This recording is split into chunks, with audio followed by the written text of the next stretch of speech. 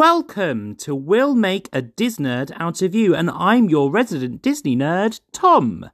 This is the podcast where myself and an array of fabulous guests will be exploring the world of Disney, and in particular, what makes Disney so special to us all. And this week, I am very excited to welcome back Holly and Adrian Woolner. Good evening, guys. How are you? Hi, Tom. How are you? I'm very well. Very well. Had a quite relaxed weekend. Yeah. So yeah, it's been a nice one. It's been a nice one. Winding down for Christmas, which is good. How about you? Cannot wait. Yeah, we're actually, funny enough, we're doing the same. So our theatre company that we run is starting to wind down. We've only got a couple of more clubs to go. Yeah, there's just 2 more clubs to go tomorrow, and then that's it until the 8th of January. Oh, so, Amazing. Yes, there will be there will be a drink or two in my Or 3. next weekend. Well, we've got 4.5 days of teaching. Yeah. And then that's it. Done for the Christmas holidays. Fantastic. Very excited. Very excited. So, we've had another exciting Disney-filled week, and I hear you guys have prepared some questions for me. Yes. So when you're ready, give me your questions. Absolutely. Interrogate you now. Yes. Okay, so question one. Do you have any background music for this? Or? No, I don't. Oh, okay. Low right, I'll budget. just try low budget. Right. Finally, what's the VIP treatment? Right. Right, question one. Talk about VIP treatment. Yeah. Would you rather have fast passes to every single ride for a month, or have membership to Club 33 for a month? So either fast passes for a month or Club 33 for a month. So I did a bit of research into this, very quick research. Yeah. And it's a bit of a no-brainer, really. Okay. I mean, if you get given a month's membership to Club 33, you'd go for it, because if listeners don't know what Club 33 is, it's an exclusive club at Disneyland, and I think it's at Disneyland, Disney World, Shanghai and Tokyo. I don't think they have Club 33 at Paris, but I think they do have an executives club at Paris. But the benefits are amazing. It's have you got some of them off for us? I've got the actual benefits here. So if you are a Club 33 member, you get annual park passes. You get 50 single day admission tickets. What the heck? So I think that's on top of you going in free yourself. Yeah. 5 private VIP tours per year. Set fast passes during your visit. So you get a fast pass. Yeah. They're every ride. There we go. Access to all of the exclusive lounges and restaurants. How many are there? There's quite a few actually that are sort of hidden. Yeah. There's a good couple of sort of YouTube videos if you watch sort of all the secret restaurants and things that you can book into. In Paris, Waltz, they're supposed to be the most exclusive restaurant. It doesn't particularly have to be a member of a club, but it's been closed for ages. But it was very expensive when it was open, and it was small amount of tables, and I think it was sort of you either get in there a year in advance, or you have to know someone to get booked in. Yeah. You then also get exclusive access to Club 33 merchandise. Which Tom would be literally flashing everywhere. Yeah, well, 33 people. Here's my card. The fact is, it's Club 33. I know for a fact, because this is where I have to admit something. I haven't been a collector haven't collected any this year actually since moving. But I have hundreds of pins, all the really. You're a pin collector. Oh, yeah. You know what? When I was working in Florida, I didn't get into this pin collecting thing, but there were so many other cast members. So they put them on their hats? No. You have lanyards with your cast member ID badge. You have like whether you have your name badge, and you have on your name badge you have whether you can speak different languages and things like that. But then you have your lanyard to hold the name, to hold your ID, and that you're allowed to wear that around the park as a pass member. And they have all the pins, and you can swap, can't you? It's a whole big thing that you swap pins. I prefer, like, just because I'm a bit of a hoarder, not gonna lie. I just love that, like, there's a few, like, I'm very specific in what I collect, and so I've got like loads of Tower of Terror pins that have got like really cool like things like that move on them and stuff, and I've also collected like all the related to my favorite film, so Aladdin, and like sort of genie pins and all those kind of things. So but yeah, like I know for a fact like Club 33 pins and things do go for quite a bit of money. I imagine they do, being quite exclusive. So yeah. Amazing. But out of interest, Tom, where do you keep your pins? So it's a bit of a personal question, darling. I have 2 lanyards. Ooh, that's 2. I have 2 lanyards. I have my original lanyard, which I always wear when I go to Disney. Okay. And I also have a Tower of Terror lanyard with Tower of Terror pins on it. And then I've also got like a whole book of pins as well. Yeah, first time I've admitted that on air. That I am a Disney pin collector. Like, I can just imagine you with, like, if you go to Florida, having your white socks and sandals on, with your high shorts. Adrian, can I just say something here? That this is coming from someone that goes tram spotting. Oh, we're airing our dirty laundry tonight. We are airing our dirty laundry. I do have another question that's associated with this question. Right. Yeah. You mentioned about the VIP tours. Yeah. What does that involve? Do they take you I behind the don't scenes know. when it's closed, or is it like I imagine it's you'll get sort of certain sort of access to parts of the park that you normally wouldn't, if that makes sense. And you would get. Sorry, carry on, Tom. Yeah. Well, I imagine it's going to be someone who's going to, like, an executive that's going to sort of walk you around and give you certain access to things and give you a little bit more information about stuff that you normally wouldn't get, I suppose. Yeah. Okay. Interesting. So the last one that we didn't get to was a tour of the Disneyland Resort Dream Suite. No. Oh, what, the castle? Yeah. I would love. How do you go about staying in the castle? Can't. It's not available. You can't. Well, who stays in it then? People win. They win. You get picked out from a crowd in Magic Kingdom, and it's gone to like certain like sort of VIP guests as well. Like, you can't pay to spend a night in there. You get picked.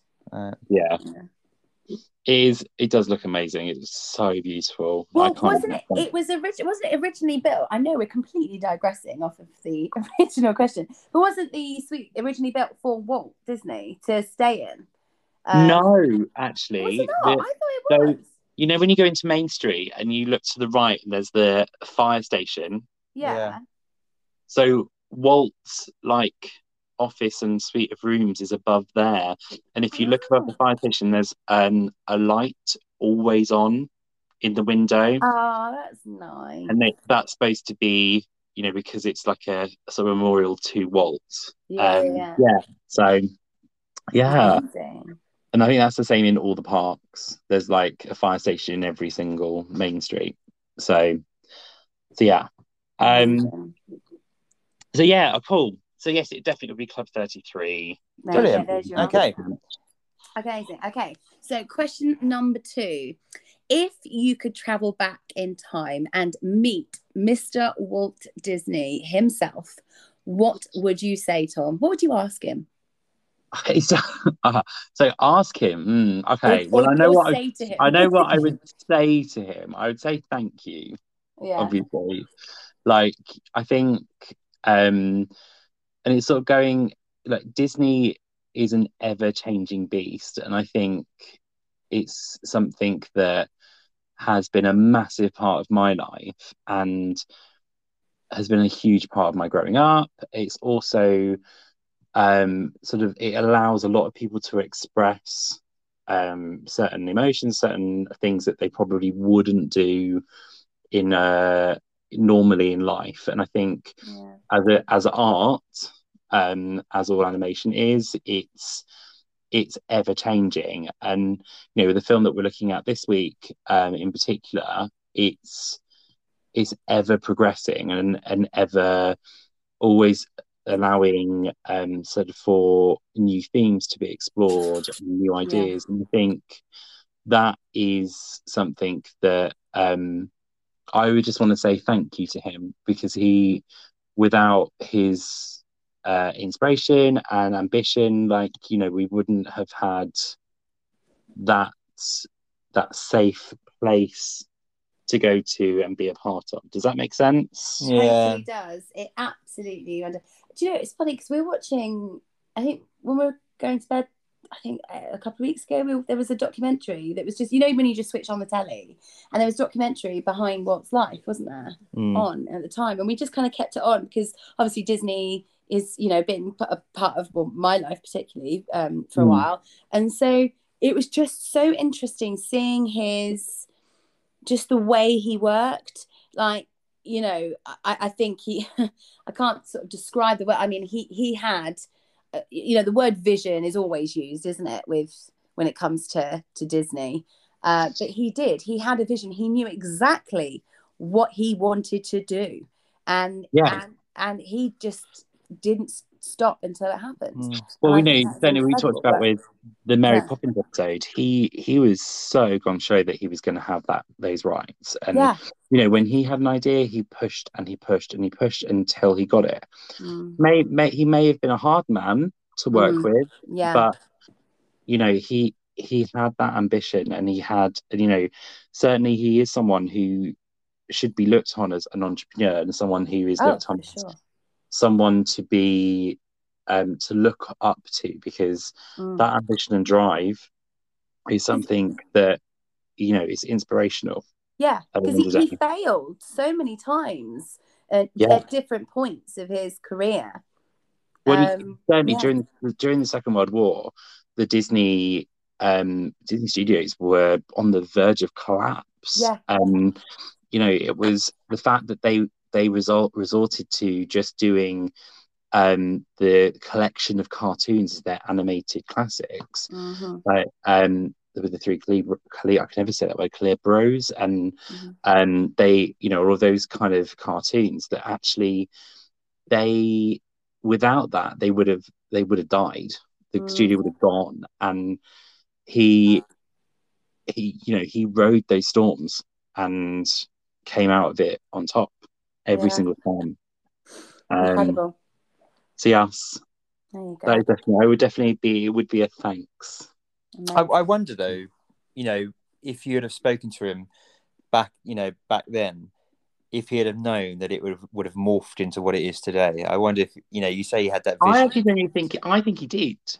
I think he actually did. I think he knew where this was heading. I think he knew the potential, and I think that's what, with people like Walt Disney, I think they have that vision in order to see a future in something, and I think that's what he saw.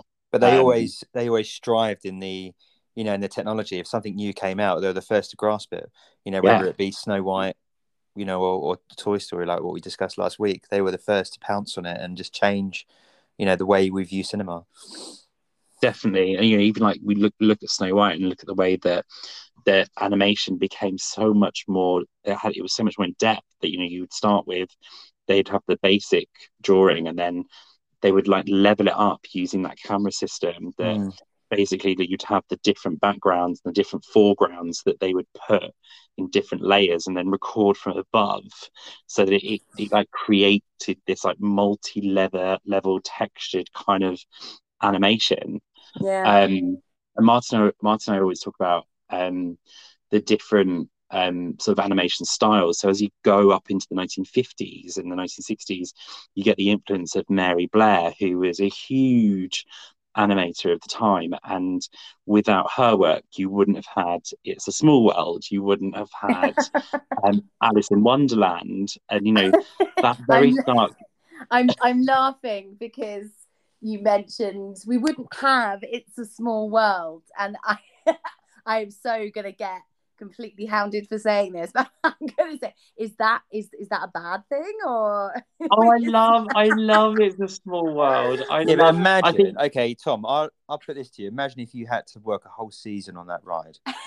True. Imagine if you get stuck. Okay. But na. The basics of that ride, though, if you look, so Mary Blair was someone who played around with the color palette and was always willing to push sort of everyone's ideal on art and color, and that's what you see through the ride of It's a Small World. And I can see that. I absolutely appreciate that. I really do. It's just the music for me. I can't stand the music. You need someone like Stormzy to remaster it or something. Then. Oh, I'm gonna ignore that you just said that. I think many people would. Right. You can edit that out. Moving on to the next question. Right, number 3. All right then. Okay, so if you were CEO of Disney, what changes would you make to the parks and resorts? So I would have more of a focus on shows and parades, because I feel like the parades have changed considerably over the last few years, and I do feel like Disney Paris had a chance this year with their 30th anniversary to renew everything, and I went the first time in 2016 to Paris, and they still had the Magic Everywhere parade, and the next time we went the year after, it had changed to Stars on Parade, but the Stars on Parade is existed since then, and I just it feels a little bit at the moment within the parks that they're not investing as much in the creativity of those parades in particular. I went sort of February 2000 and it must have been February 2019, I think, or was it 2018? 2019, and they had Princesses versus Pirates. Oh yeah. It was a tiny parade, but my God, that parade was amazing. Like the music for it was so good, so good, and the whole concept, it was great. The actual show that happened outside the castle was incredible. Was really, really good, and then they replaced it. So it only existed for like 1 or 2 seasons. Then they replaced it with the Frozen Parade, and I went with my mum just before COVID and we saw the Frozen Parade. It was so unbelievably disappointing, and it was just like I'd seen a lot of the blueprints, and I'd sort of been keeping an eye on sort of actually what was being created. What actually ended up being in the parade was like a damp squid compared to what actually they were going to do. And it was obvious that even then even before COVID, they were struggling to invest in their parades.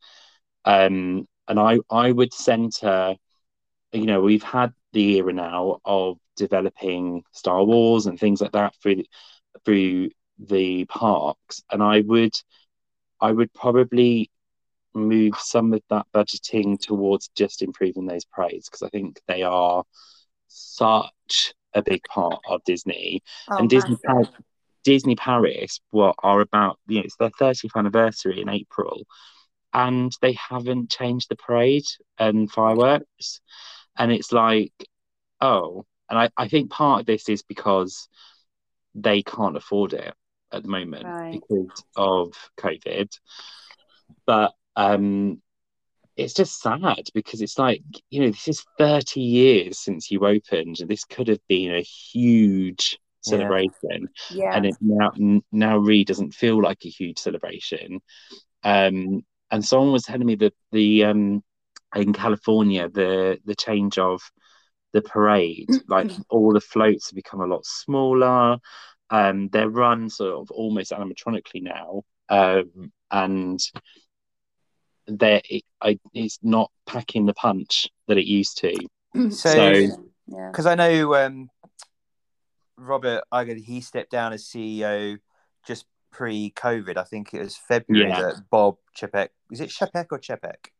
I can't remember. No, but he took over just before COVID hit, and I don't know. It might is he trying to save the money here or what?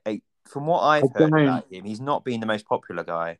No, he really hasn't. Amongst sort of Disney fans, very often you see some quite scathing Facebook posts about him, and you just think, oh, yeah, I would agree. I think there is some scrimping and saving. I mean, it needs to happen.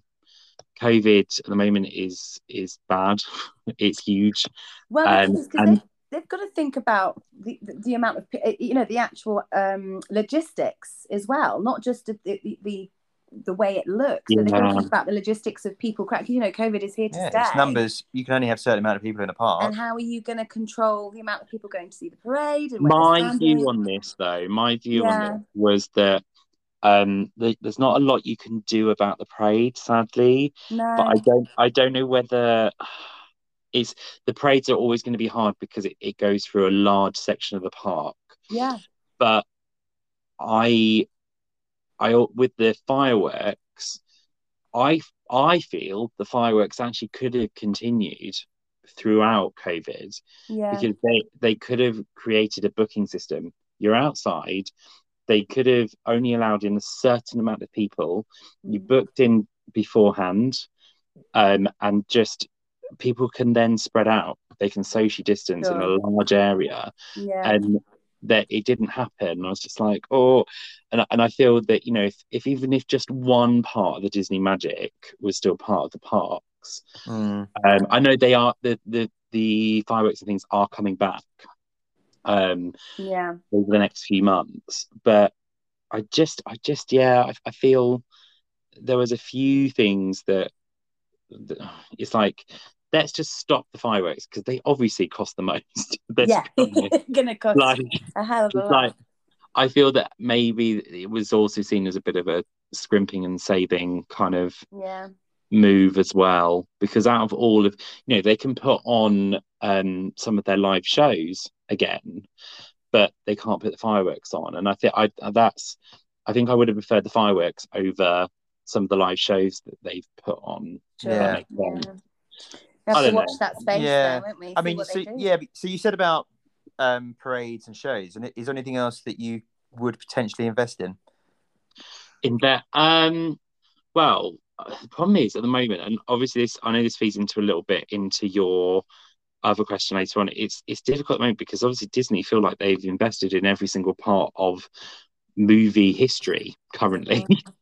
And Disney Paris at the moment it's going to have their Fantasyland, their Magic Kingdom.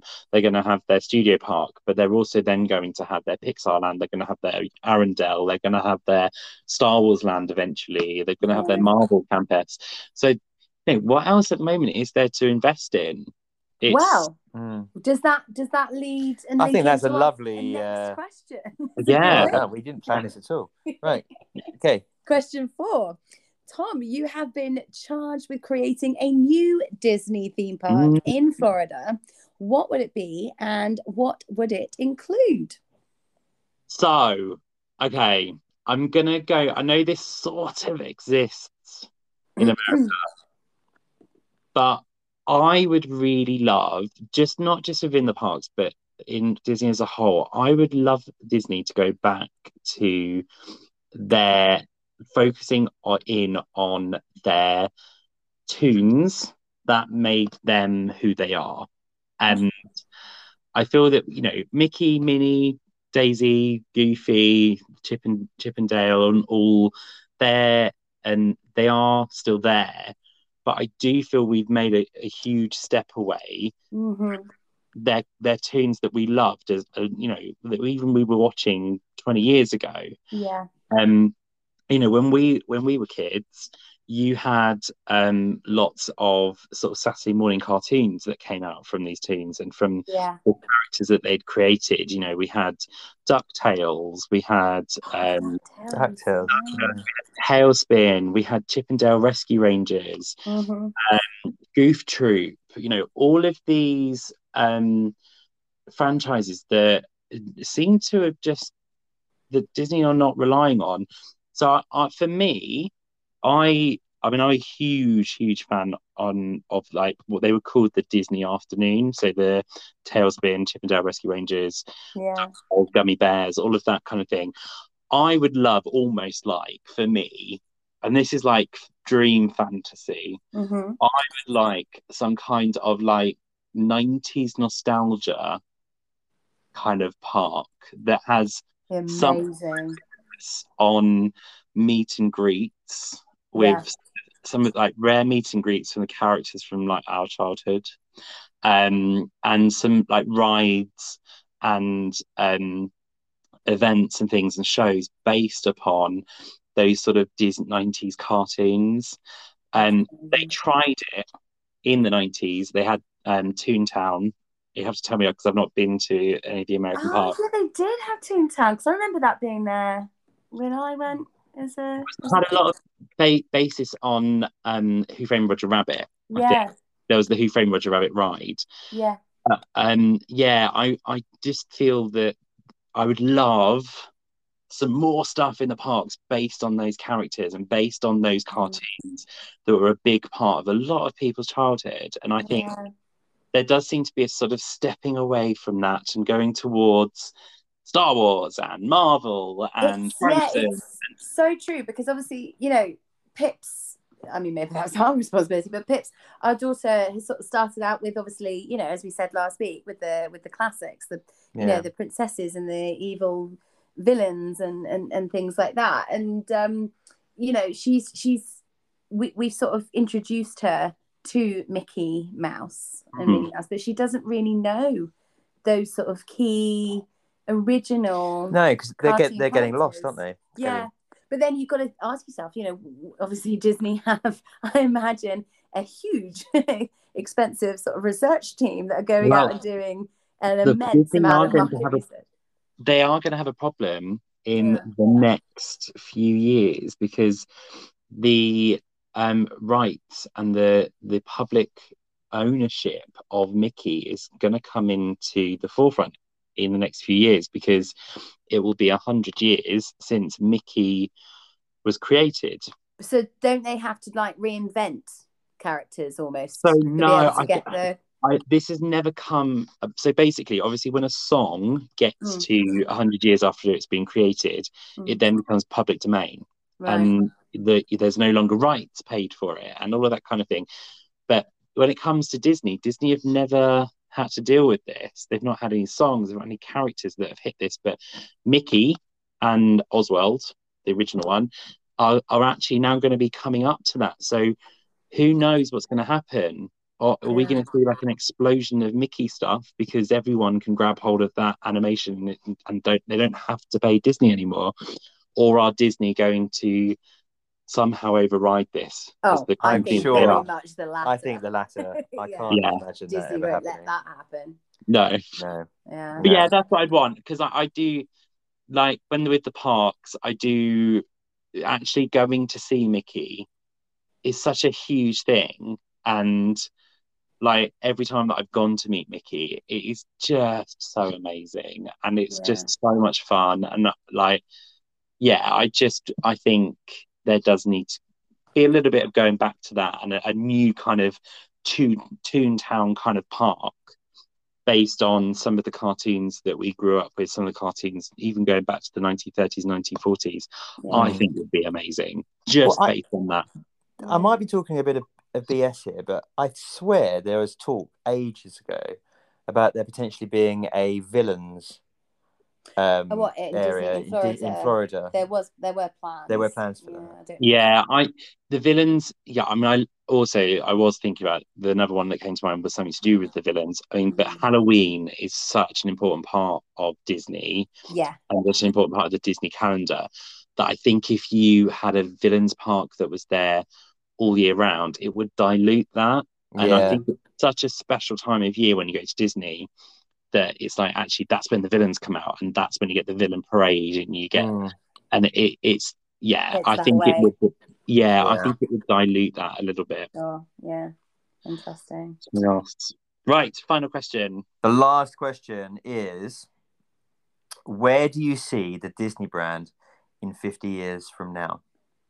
So I think it's still going to exist. For starters, I don't think it's going to be a brand that is going to disappear. And I think that is because Disney do know how to reinvent themselves. But the thing that I do see happening is that I think I do wonder whether there's going to be a need to go back to the old-fashioned animation, I wonder. Yeah. Because we've got the animation we have now is great, but at some point it's going to stop being animation, because I agree. How far is it going to go? Before it actually looks like real life. Yeah, and Martin said something today that really intrigued me. And it was like, he said their mouths look like the characters from Wallace and Gromit, and when we were watching Luca, and I was like, do you know what? Yeah, funny enough you say that, because I was only saying this to AD, I'm sure we'll discuss that after the break. But yeah, I was only saying that about when we were watching Luca the other day, and how the some of the background stuff looked so real that I feel they had the water. But we can talk that. Oh, but then God. so I feel how this is still animation. How amazing is that it looks so real? I actually thought they'd put animation on top of some sort of real. Yeah. So if you fast forward, if you fast forward 50 years, it's just going to be, there's going to be no difference. You're going to be able to see the difference. Yeah. And is there going to be a need and a hunger to go back to basics? And I think there will be. I feel there needs to be, but for kids' sakes, it just it's a kid's sort of introduction to, as you say, Tom, art. And now, obviously, it's that time again. It's that week every 2 weeks we have a time for my guests to challenge me on my Disney knowledge. And I hear you have been preparing 5 quick fire questions to try and catch me out. Now, the Disney crown, I think I'm losing at the moment. So, when you're ready, go for it. Okay, so question number 1. Bear with me. Just going to bring them up my phone. Okay, so what Disney movie received the first ever Oscar nomination in the company's entire history? First Oscar, was that for animation, for feature film, or is it just an Oscar nomination? Feature film. The feature film. I think it's Snow White. Or it's either Snow White or it's Beauty and the Beast. Need an answer, Tom. Okay, I'm going to go for Beauty and the Beast. Because you're saying feature film, I'm going for Beauty and the Beast. You are correct. Well done. Yes. Okay. Question number 2. What were the names of Ursula's 2 pet eels? Flotsam and Jetsam. Oh, well done, Tom. Well done. Okay. Right, I'm going to go for another one. Let's have a look. Okay, we're going to make these hard now. How many tentacles did Dory's octopus friend have in the movie Finding Dory? 7. Oh, jeez. Damn it. Right. Okay. Do you know why? Why? Because I think it's something to do with it's really hard to animate 8 tentacles. Oh, so there's this thing. If you watch about Little Mermaid, it's to do with the movement of 8 tentacles, and have a look. It's all about. They talk about it when they did Ursula, because she only has 7 tentacles. So there you go. There's a bit of trivia for you, right? Come on then. Okay, so question is number 4, isn't it? Who is the lead character, animated character, the lead character never to speak. So an animated character who is the lead role but doesn't have any lines. Dumbo.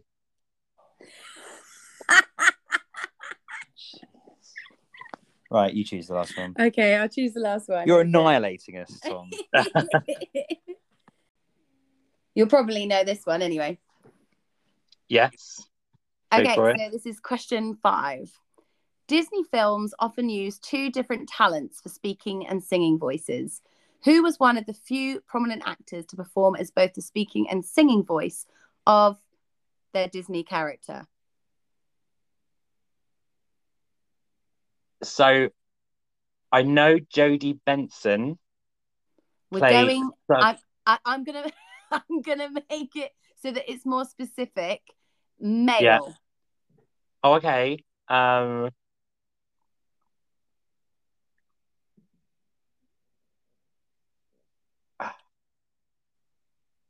No, did he do Hercules? I'm gonna say, I'm going on a bit of a whim here. Is it Roger Bart who played Hercules? I can't remember whether I know he sung the hits that like did his songs, but I can't remember whether he voiced him. It's Mel Gibson. Oh, really? Yes. Can you, when now having heard the name, do you know He what was, character he was? yeah, he was John Smith in Pocahontas. Yes, absolutely. Yeah, there you go. Ah, There you go. It was only about, I was only about a year out, you know. Wasn't too bad. I tell you what. I was only about a year out in film wise because Hercules was the next one after Pocahontas. So you know, not bad. I tell you, Tom's Disney knowledge. Yeah, there's a bonus question. Oh, it was there. Okay, go for it. Okay, in numerous Disney Pixar films, a yellow ball with one blue stripe and a red star makes an appearance. What is the ball's name? Oh God. No, Luxo Junior is the name of the lamp. I don't know. Tell me. You were so close. The Luxo ball.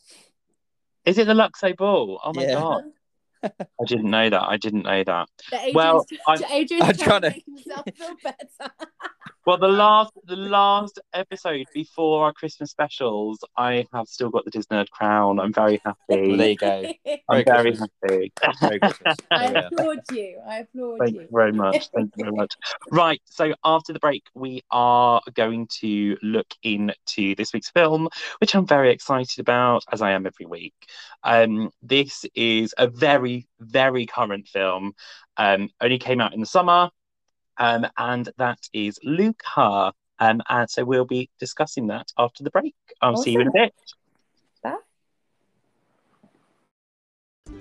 If you want to get in touch with us at We'll Make a Disnerd Out of You and tell us about your Disney, then follow us on Instagram at Disney_nerd_podcast, or you can email us at disnerdpod@gmail.com. Now back to the magic.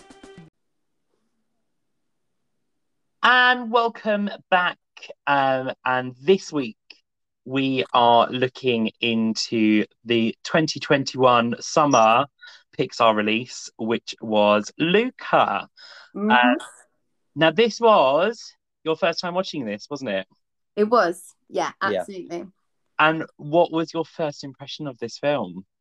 I don't know about you. I thought it was a really sweet family film. I thought it, I'm sure we'll sort of talk about what some sort of like underlying tones there. But I think, from the outset, just watching it first time around, I think it was just a really, really sweet. It reminded me of Little Mermaid. Little Mermaid, yeah. Quite a lot. It's definitely got lots of echoes to Little Mermaid, dreaming of a life that's sort of out of reach of the protagonist. And even down to the idea of collecting human artifacts. Well, that was at the very beginning, wasn't it? Yeah. I was like, hang on, have we gone back to 1990? Yeah, it's a stunning film. I think it took Martin and I off guard really when this came out. Because obviously as a Disney Plus subscriber, It's like, it's when this came out, it was like, I need to see this film because I've always been a big Pixar fan and I've always watched the Pixar when it came out. This is the first one, obviously, Soul was the first one that didn't come out at the cinema. And then this was obviously the second one that hasn't come out at the cinema, and it's just been on a release on Disney Plus. Yeah. But yeah, the pair of us have just fallen in love with this film. And you know what? With a Pixar film, it just doesn't disappoint. No, I've never seen a Pixar film where I've left it going, that's a bit pants. I've never come across that. It's always been, fantastic. Absolutely brilliant. It's, for me, Pixar just have this way of surprising you and completely giving you the unexpected. And I think they've done that from day one, and they're continuing doing that, what is it, nearly 30 years onwards. Like, it's from creating feature films. It's such a huge journey they've made. And if we look at what was quite key is that last week we watched the first Pixar feature film, and this week we've watched their most current feature film. And I think if we look at it in that space, that even down to looking at the animation and the development of the animation is huge. Absolutely huge. Massive, yeah. And just shows Pixar's journey, really. Yeah. So do you guys know much about the origins of this film? Well, it's funny because when we'd watched it, you just kind of want to, because the imagery, the animation, whatever you call it, was just so wonderful, so colourful, and so interesting. You kind of just want to know more, don't you, about how it came about. And yeah, I mean, it's something that I was sort of looking into. But what did you sort of find out? So it was really, I spent actually some time in researching the film this week because obviously I watched it this summer, and then this was sort of mine and Martin's sort of third viewing of the film, and I spent some time watching some stuff on YouTube and just having a bit of an old Google. Obviously Enrico Casarosa, the director, is Italian, and he used a lot of his childhood on the Italian Riviera, and particularly holidaying in the Italian Riviera, as his inspiration. And his vision was wanting to create that first film of Italian heritage. Now, for Disney and Pixar, this is the first time that we have got a film that uses Italian heritage as its basis. But it's not, I'm trying to think of a word. It's not, what's the word? Like, not patronizing. That's not it's not, word. But do you know what I mean? It's not so. Yes, that's it. It's not that. It's so, it feels so authentic. I think that's where I'm trying to go. Yeah. So you go back to Lady and the Tramp, and you've got the Italian chef in Lady and the Tramp, and it's almost offensive, but that's why this film is so important, and it is focusing itself on true Italian heritage. And actually, something that I found out which was really interesting is that sort of Enrico Casarosa's original take on this film was looking at the legends of the Italian Riviera and the Italian seaside and town. like their myths and what have you. Yeah. So he particularly looked at the history of sea dragons in Italy, and I think it's San Frutosa, which is an abbey on the French Riviera, had a particular myth about a sea dragon that lived on its coast of this abbey, they looked into the history of this myth, and then they also looked into the maps of like the 16th and 17th century Italy, and into the really old maps, and the fact that, you know, in the sea they drew pictures of sea monsters within the maps, and they actually became the inspiration for the look of Luca and his parents. Okay. And if you look at them, sort of the way where their fins are and like the tails and all of those things, actually, yeah, you're like, wow, okay, it is actually like looking at a medieval sea monster. Yeah, I was thinking that it's something that surprised me when we first started watching it at the very beginning, that the way that they looked, like the key characters, you know, the main protagonists, they were very different looking than other animations that Pixar have made. Do you know what I mean? Yeah. It was they're not Little style. Mermaid. They're not the mermaids of Little Mermaid, are they? They are. No. They're different. But yeah, and something that Enrico, basically, when I was watching this documentary, was basically saying that they wanted to create these sea monsters, and they took their inspiration, but eventually these sea monsters became very distracting from the theme and that they wanted to focus on, and they did tone them down, but you still have that element of those mythical creatures from the Italian heritage, which is so important because it shows how much of that heritage is layered into this film. Even up to Vespers, which are a much more modern heritage from Italian culture. You know, the idea, I think everyone has that idea of a sunny Italian Riviera town by the sea, someone riding around on a Vespa with an ice cream in their hand. You know, it's like that whole like Italian look is a Vespa for us, I think. So yeah, the other thing that Enrico wanted to focus on here was friendship, obviously. But in particular, he took a lot of inspiration from a friendship he had as a child, which helped him to come out of his shell and helped him to find a way to grow up and to mature. And that's what we see. And I think I'm going to sort of segue into the theme here. So, you know, it's almost like this film for me, and I'm sure it does for lots of people, it takes you back to being 13 years old. It takes you back. Yeah, it's that escapism. Yeah, it takes you back to that pre-teen period in your life which is an awkward time, when you don't know who you are and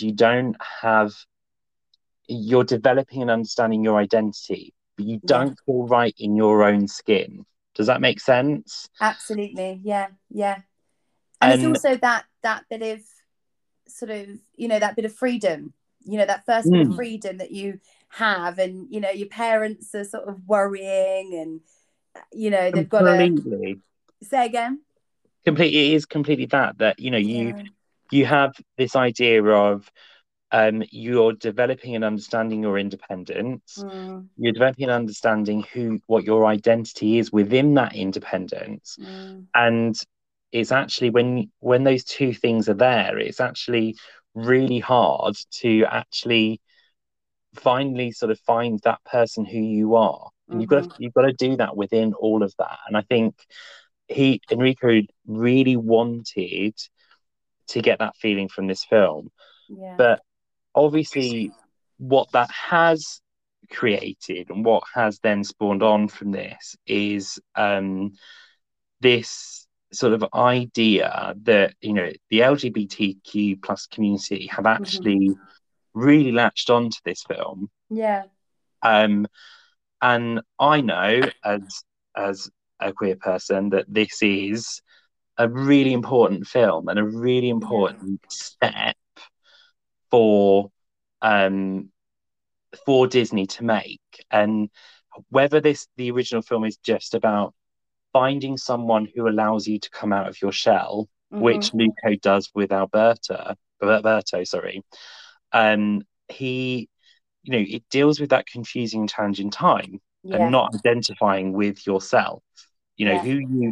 what you are at that point. You inside, you don't identify with that, and just not being able to express who you truly are. Hmm. And you know, it comes on for two levels. It comes from that friendship and having almost like that an elder that you're looking up to, that to help you and guide you and understand who you are, but also you have the actual really blatantly obvious one, you know, where it's like they're hiding under human skin Yeah. to hide their true identity. And I think, you know, the LGBTQ community have really latched onto it because of this. And I think Yeah.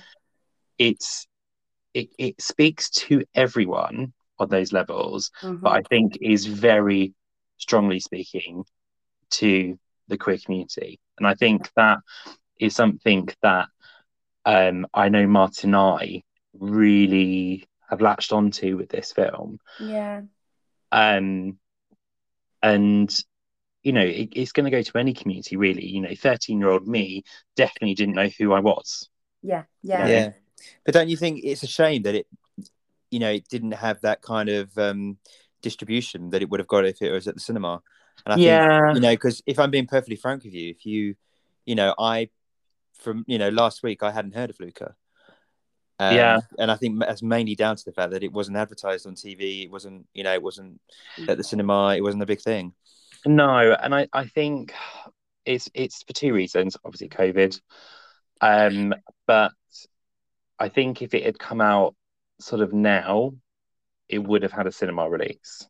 And I Yeah. Yeah, wonder how much of that release, how different that release would have been. I do think it's had a positive feedback, and I think there are pockets. It's not Pixar's most popular film, definitely not, but I do think it has found its audience. and I Yeah. think it will grow in time. I think Mm. I think it it's might one be of it's a those slow things. burner. Yeah, maybe. I think it's one of those things that I think anyone can just sort of pick it up and Yeah, watch and feel sort of moved by it. yeah, It's seeking acceptance, really, isn't it, Tom? In It terms is, of and the I sort of think thing behind it. what an amazing film to be. We're talking about technology now that we've got at our fingertips. We can watch these films whenever we want. It's not like when we were younger, you had to buy the video. If you didn't have the video, you didn't watch that film. Exactly.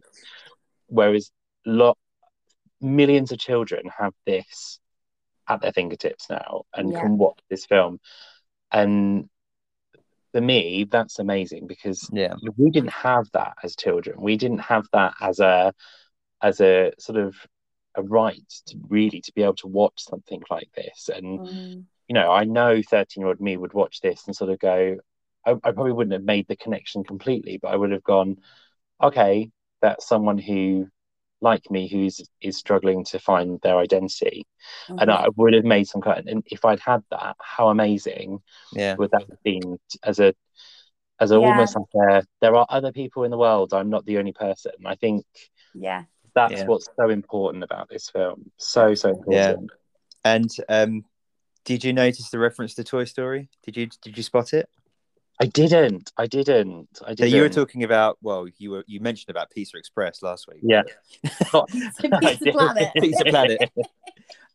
There was a Pizza Planet truck. I noticed it. Was there really? Yeah, there was. Where was it? Where was it? So the triathlon when Urkel was chasing them down the hill. Yeah. With his spear. You saw it just in the background. I have to go back and have a look. Yeah. And it's in every single one. Yeah. I found out that Sacha Baron Cohen was in it for a very, very small amount of the film. He was the one who lived in the depths of the ocean. Yeah. Yeah. Luca's uncle, is it Ugo? Oh, the creepiest character. Yeah. What an amazing voice, though. The voiceover for that was great. Yeah. Yeah. I'm just also quickly Googling who John Ratzenberger plays. Oh my gosh. Yeah. What was John? So he was. Oh no! Oh wow! He's not in it. He's not in it. It's the second time he's not been in a Pixar film. What was the other film he wasn't in? Hang on. Films he's not been in. Let's have a look. It is. He has not been in Luca, and doesn't say. It says there is. I know there's another one. It might be Ratatouille, I think, which would be quite interesting because it's the two films that are basically of different cultures, aren't they? They're different of like French culture and Italian culture. I will have a look at that. I'm probably wrong. He's not in Soul. He may be in Ratatouille. I may have got that completely wrong. He's not in Soul, which like would say two recent films then. Yeah, so I wonder is that the end of John Ratzenberger in Pixar films? Well, there we are. Okay, maybe. Maybe he's given up, which is sad. But yeah, no, he's probably retired, guys. You know, I'm sure he's getting on a bit. Yeah, probably. So yeah, obviously that for me is why it's such an important film. Yeah. You know, the whole idea of acceptance and developing and understanding your identity. Is that... Sorry, carry on. No, you carry on. No, I was just saying, is that why you chose that film this week? Yeah, definitely. So it has very, very quickly become part of my Disney. Yeah. And as soon as I watched this, everyone who I saw was like, "You've got to watch Luca. You need to go and watch Luca. Go and watch Luca." It was like anyone who I could talk to was like, "You need to go and watch Luca." And even just down to this whole idea that they call themselves underdogs. And Martin and I have always said, like, when you're at school, it's hard to find your place anyway. Mm-hmm. But if you have anything against you, so your body image or your sexuality or anything that gives you a mark, it then becomes harder by tenfold. It's doubly hard to actually get on at school and find that identity. So don't you think there could be a sequel? Wouldn't it be lovely for him to experience that? Well, I disagree. I personally think this story's been told. I think this story's now been told. I think it would be quite disappointing if there'd been a sequel because I think Luca has gone on and he has found his place in the world. Yeah, it's that journey. They've communicated that journey, Yeah. And move on, sort of thing. Yeah. Completely. And the thing that Martin and I were talking at the end, that there's as sort of an LGBT person, that you always have someone in your family who always knows. So I came out to my nan. It took me. You guys have met my nan. She is like the matriarch of our family, and it was like that whole thing that sort of coming out to her was a huge thing. It was a massive barrier to get over. Yeah. And when I actually did it was like a complete disappointment because my nan went, "Oh, okay, what's his name?" And I was like, "Oh, it's Martin." He was like, "Well, I knew." I was just like, "Okay, Nan." And I took some sort of like association with the grandmother in this. I loved the grandmother. I loved her little sneaky, like when he snuck out and she knew, and she just had that little that knowing look. So yeah, I love the grandma, and her name's Grandma Paguro. Okay. And I absolutely love her. She's such a good character. She's brilliant. My favourite moment, and the bit we watched it this evening, and both Martin and I looked at each other and we were crying. This film always makes us cry. But the grandmother says the quote, "Some people, they'll never accept him, but some will. And he seems to know how to find the good ones." Yeah. And it's just, I think for us as queer people, that it's actually like, for us, it's like eventually you do find those your people, you do find the good ones. And I think it was such an important message, because I think I know I spent a lot of my teenage years just going, do you know what, I'm in a friendship group here, but I don't fit in with them. This is Yeah. like, I'm not, this doesn't feel quite right.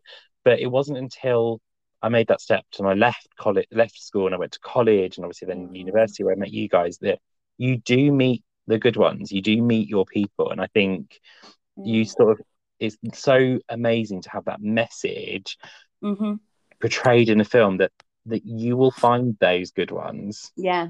And it's funny you should say, you sort of like relate it back to your story, your life, because those things happened when you stepped out of your comfort zone, when you left school and you went, okay, what am I going to do with my life? All right, I'm going to step this way and I'm going to do things that perhaps, you know, a little bit scary. And it's the same. I think that's probably why you relate so much to the film, because, you know, it's Luca is befriended this other guy, and who's like almost like the complete opposite to him, you know. And he's allowing Luca for the first time to actually just step outside his comfort zone and see who he really is, try things out, you know. And also, obviously, you know, really when you look back, like how this is quite a unifying theme that goes through so many of Disney's films. So, you know, even to like Little Mermaid, you know, when she was allowed to have her go out of her comfort zone, she found out in her head, she is human. She wants to be human. She was allowed to make that step. And then, you know, Beauty and the Beast, Belle went out of her comfort zone of her village, where she knew she didn't fit it in, and then she went to the castle, and where she, you know, she was forced into the castle, but she was in the castle, and where she was then discovered her love and discovered actually who she wanted to be. And I think, you know, with it is a unifying theme. Yeah, it's a running theme. I think that's what, but I mean, their stories have to relate to other people's lives, don't they? Otherwise they wouldn't be so successful. So I think that must be the key, really. Yeah. And I think, you know, with the grandmother, we've said it already, but she's always knowing that what this boy is heading towards, but it's, you know, has accepted him and is allowing them to move on. Does that make sense?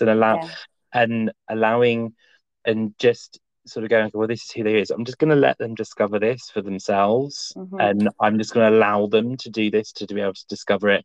And I think everyone has that in their lives. You know, my parents were very accepting and you know, of anything that I did. And I think, you know, I know people that his parents just were like, no, you're going on this direction because that's what we want. And, you know, very often in those situations, those people ended up rebelling. And I think, you know, my parents were always open for whatever direction I want to take my life in. And I think, you know, that's incredibly important, and that's what the grandmother's doing. And sadly, the parents haven't quite got there yet. But you know, that I think it's hard. Maybe it's harder, I think, as parents now. I mean, obviously she's only 3, but I can just imagine when she's, you know, we're kind of, you know, letting go a little bit, dreading that day, you know. So I think it's easier, I think, as a grandparent, because they've been through it. They know, they've come out the other side and they know what it's like, you know. Yeah Interesting. So an interesting fact, have you heard of an animation company called Studio Ghibli? No, not at all. No idea. So Studio Ghibli are, the best way to explain them, they're like the Disney of like the anime, Japanese anime world. And have you heard of the film Howl's Moving Castle? No. Castle in the Sky. I'm trying to think of Spirited Away. Spirited Away. You may have heard of Spirited Away. Spirited Away was a huge film. I might be thinking of something completely different, but is it got anything to do with a horse or anything? No, that's no. No. That's Black Beauty. Studio Ghibli is a huge animation studio in Japan. Okay. And Enrico is actually a huge fan of Studio Ghibli. And so the name of the town was actually as like a sort of bit of a nod to the Studio Ghibli. So one of Studio Ghibli's films was Porco Rosso. And the Oh, town is called Porto Rosso. yeah. So yeah, I didn't know that until Martin told me this evening. So actually, it's one of Martin's facts, not one of mine. Oh, So Well done, Martin. yeah. so yeah, really really interesting actually, and it's such a nice to see a little bit of a tie-in between these two huge giant animation studios. Yeah. You So kind that's of really wonder then, are they, is there something, will they ever work together maybe in the no, future? I don't. You don't Their think? animation styles are so different, so different. Yeah, yeah. And I would highly recommend, like, Martin has got me into Studio Ghibli stuff more because he's quite a big fan of anime and manga, and I had watched a few of them before I met him, and I love. There's a beautiful film called Castle in the Sky. Okay. You just sort of almost have to accept the fantasy element of these films. They are completely taken out of reality, a lot of them. But just the animation style and the storylines are so stunning. And I think, sadly, so I always feel like a bit of a traitor talking about another kind of animation studio. But just beautiful, and I would highly recommend watching it. The first one I got into was Castle in the Sky, and it is a beautiful film. Okay. But Studio Ghibli actually do have, like, they say that they are the Disney of the Japanese of Japan, and Wow. that certainly a lot of their influence comes from sort of the early Disney sort of films and things, like it's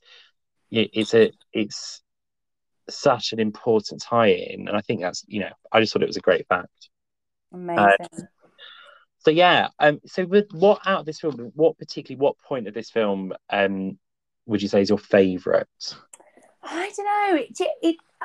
I must admit, when you were talking about the grandmother, that was my favorite character. I think not Okay. that she came in. Do you know? And I know, not a lot of people would say something like that. Such a character that has such a small part in the film. It stood out to you. But it stood out. Oh, for me, it was when Luca first arrived on shore, and it was just his, the basics of walking. Yeah. I just found hilarious.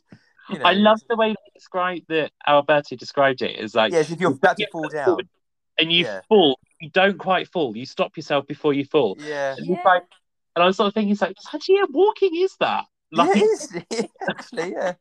Walking is that. What was yours? I would agree with Adrian. I love that first moment when he's sort of discovering these new things for the first time, and I think it sort of leading on to that is a bit when they're first in the ruins and of like the tower ruins on the island, and he's like, oh yeah, I'm really must go. I'm gonna go home, because my parents are gonna be worried about where I am. And then it says like 1 hour later, I really must go home. And then like, right, I'm gonna pack up and go home now. Yeah. And I just was like, oh, okay. I was a child that grew up on an ex-council estate, and I remember that feeling as a child of really I should go home, but I really don't want to.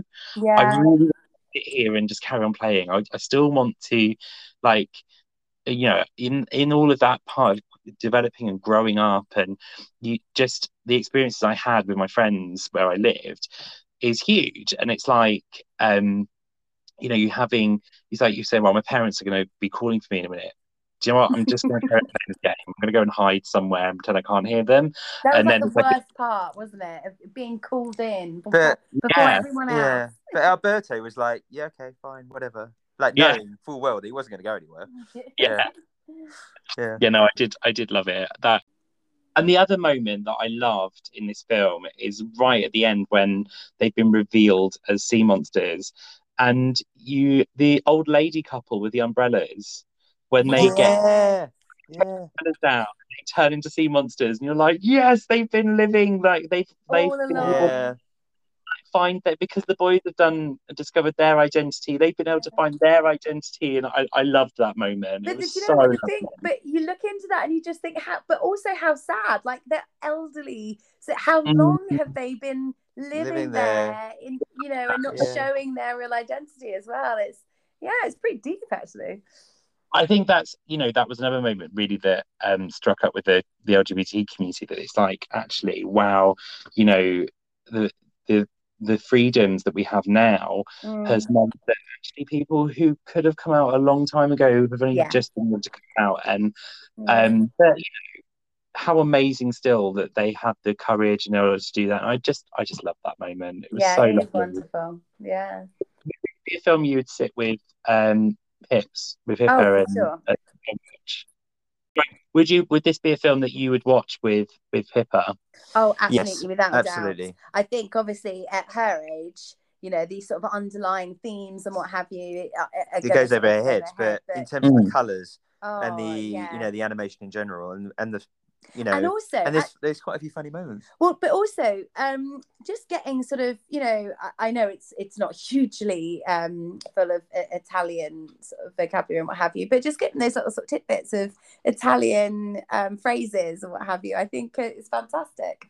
Yeah, well, what was quite key about this film is that I think the production team that wanted to create this idea of, they wanted to transport the audience to the Italian Riviera, and I think they did that.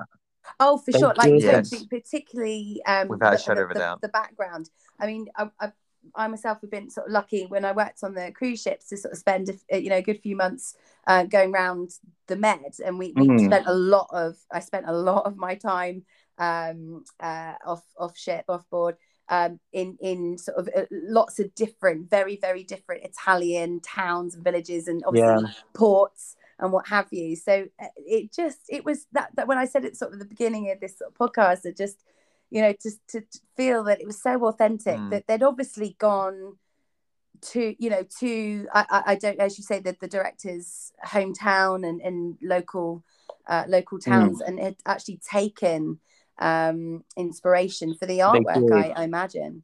Yeah, they actually took a research team out there before animating, and I think so key, because it was just so realistic, and just I adore this film. I'm glad I've been able to pass that on to you. Thank you, because you know what, generally we wouldn't have come across it, would we? Not being Disney Plus subscribers, we wouldn't have come across that. So well, I'm just so kind. I'm handing my Disney Plus over to you. You know what? You know what, Tom? He's going to be changing the password. He's going to be changing the password tomorrow.